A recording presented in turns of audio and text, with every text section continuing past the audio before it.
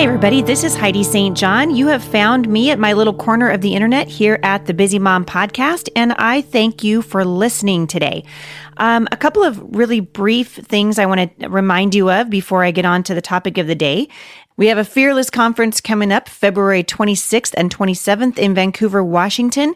That is just around the corner, you guys. That is the weekend after this coming weekend. And we are so excited to see it filling up the way that it is. I want to remind you that this is a weekend you do not have to be a mom. This is for any woman who is needing to be encouraged in her walk with the Lord. And I promise you, you guys will come and be refreshed and you will leave excited about what God's got planned for you in your future. So February 26th and 27th, you can find out more about that at HeidiSt.John.com/come away. Also, I wanted to just remind you, if you have not yet left a review for this podcast, we would love it if you would do that over at iTunes. And you can just, if you would leave us a really quick review, that helps that podcast stay in front of moms who need encouragement. So I appreciate the comments that you're leaving and the reviews that you've done so far. And some of them make me laugh, and some of them have just been so encouraging. So thank you so much for continuing to do that. So I want to talk to you today about kind of picking up where we left off on Monday. I was talking to you about the movie Deadpool and my frustration over the comments that were left on my Facebook page after I suggested to parents that maybe we wouldn't want to let our kids go see that movie. Maybe we wouldn't want to even see it ourselves based on what was in it. And I was surprised at the backlash. And so I addressed that a little bit on Monday. And today I want to take it just a step further and talk about what it means to be guiding your kids in the culture today. So, we have a rating system in Hollywood, right? We rate our movies a PG, and that stands for parental guidance suggested. So it's PG-13, and they want you to, like, if your kid is under 13, they don't really want them coming without their parents. Why is it so important that we shepherd and disciple our kids? Well, the reason it's important is because our kids are just like we are, right? A moment of silence for being just like we are. And so now we're dealing with all of these things in the culture that we weren't dealing with even 5 years ago. And our kids need their parents to be in the Word of God so that they can get the guidance that they need. The Bible says that the heart is wicked. Who can know it, right? My heart is wicked. Your heart is wicked. It is sin that separates us from God. And the only remedy to that is to accept Jesus as your Savior and then to begin to grow in your relationship with Him. And I want to challenge parents today, just like I did the other day. You cannot give your children what you don't have. So if you don't have a growing, breathing, living relationship with the Lord Jesus, you can't disciple your children effectively. You just won't be able to.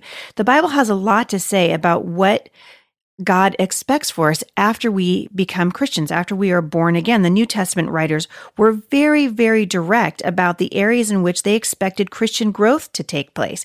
And I wonder if in this day and age, we're not doing that enough. We've sort of gotten lazy as believers, right? We're not in our Bibles like we used to be. We've kind of done the pendulum swing. It used to be when I grew up, it was sort of a legalism thing, and we tended to get really warm and sort of sloppy in our legalism.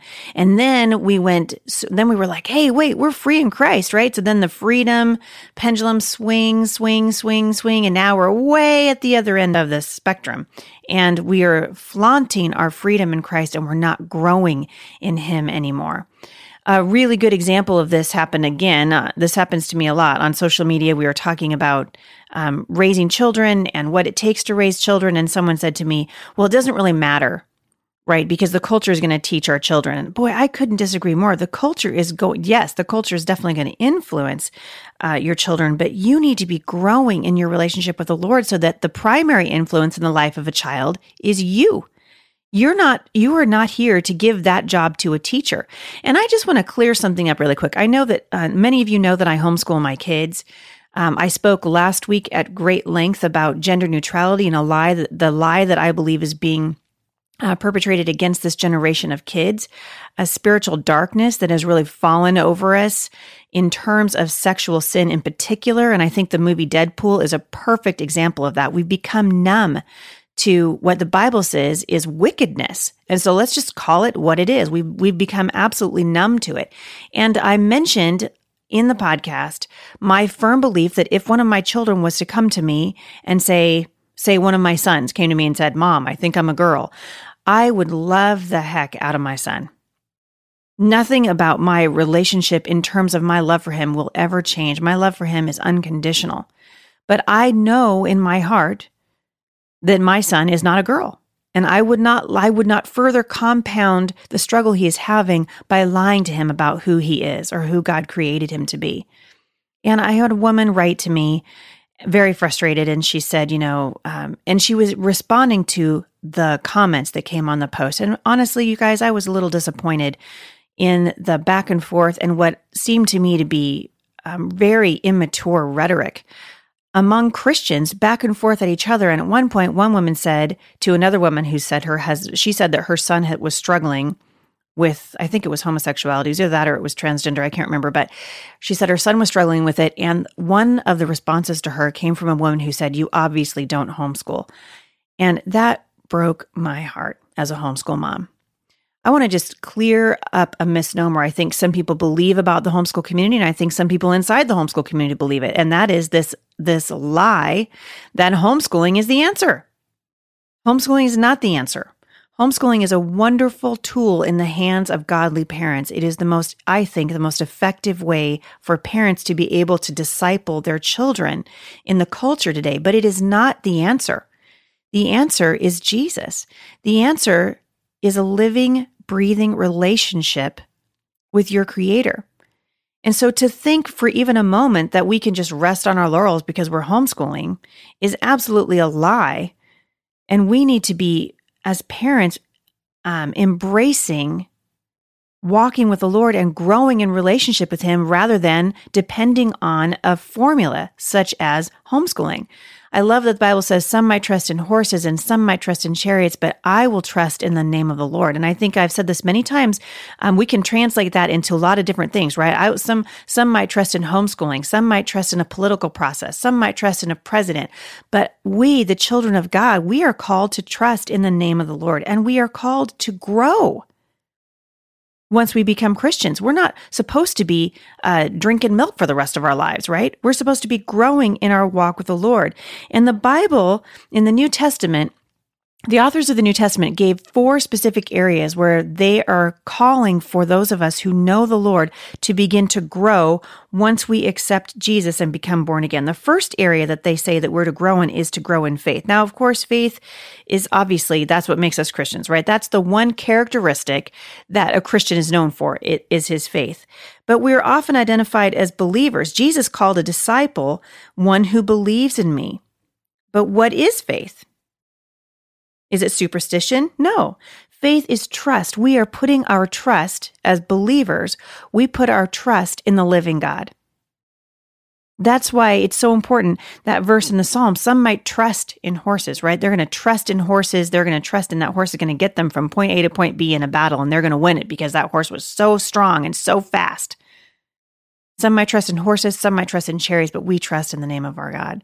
We are putting our trust as believers in the Lord Jesus. And our kids need to see what that looks like. We need to be guiding them through the sort of gauntlet of walking with the Lord in a culture that has really rejected Him. Faith is not a static thing. It should be living and growing. Once, Jesus rebuked His disciples and He said, "You of little faith." And He added later that if they had the faith of a mustard seed, they could accomplish amazing things for God. Our kids need us to be guiding them in the way that we are walking with God. Remember, I said at the beginning of the podcast, we can't give our kids what we don't have. We can't expect our kids to have a strong relationship with the Lord if we can't model what that looks like for them. So it's plain from the Bible that there are degrees of faith, right? People that have little faith and people that have a lot of faith. And we know as moms, our faith is tested all the time, right? I mean, certainly we're every day we're given opportunities to demonstrate how much faith and trust we actually have in the Lord. The second area that we are called to grow in is to grow in love. Jesus actually summarized the law by bringing the Old Testament commands to love God with all your heart, all your soul, and all your mind that you found in Leviticus, and then fulfilled them in the New Testament. Paul declared love to be the fulfillment of the law, and then he added that love is greater than faith and hope. Indeed, the greatest of all the virtues. And as I watched that post kind of ticking away on my Facebook page last week, and I heard Christians going back and forth talking about issues that are defining us as a generation, I didn't see a lot of love. And we need to be loving each other. We love people that we disagree with. I think it's a lie that love does not exist apart from the truth. We talked about this last week. That we've been told that the two of them can't go hand in hand, but Jesus demonstrated by the way that he lived his life here on the earth, they absolutely can go hand in hand. And in fact, they need to. If we claim to be believers, we should be known, the Bible says, for our love. They will know we are Christians by our love, not by the fact that we homeschool, not by the fact that we go to church. They're going to know that we're believers by our love. And part of loving someone, particularly when it comes to our children, is guiding them and walking alongside them and not growing weary in doing good. How many of you listening to this right now are just like, you've had it, right? Motherhood has knocked you down for the last time this week. It's Wednesday. We're only halfway through the week and you're already like crying uncle, right? I know exactly how that feels. It takes a lot of perseverance to raise a child. And God is saying, if you'll come to me, I'll give it to you. And not only will he give you the perseverance that you need, he'll give you the love to match it. Your kids need to see you walking before them in love, not only the way that you love them, but the way that you love other people. And I really hope that the discourse in this nation begins to change. I told you in the podcast on Monday that I was sorely disappointed in the last presidential debate because it just doesn't seem very presidential to me. I'm watching and I'm thinking, wow, we have lowered the bar so low in this country that we don't have even common courtesy for each other anymore. Love, women, is a fruit of the Spirit. It is evidence that God is at work in us. And if we are growing in him, we should be demonstrating it in the way that we live our lives. The third area is that we're supposed to grow in is knowledge. Christianity lays a great emphasis on the importance of knowledge. And I want to talk to you about kind of the difference between knowledge and wisdom. So when we're talking about growing in knowledge, we're talking about growing in our understanding of the word, actually getting in there and studying it. That's why the scripture writing is so important. And that's why reading your Bible every day, setting some time aside to get to know the Lord is so important. We are supposed to be growing in our understanding of the Lord. Now, the world esteems knowledge, but a different kind of knowledge. The Bible talks about wisdom.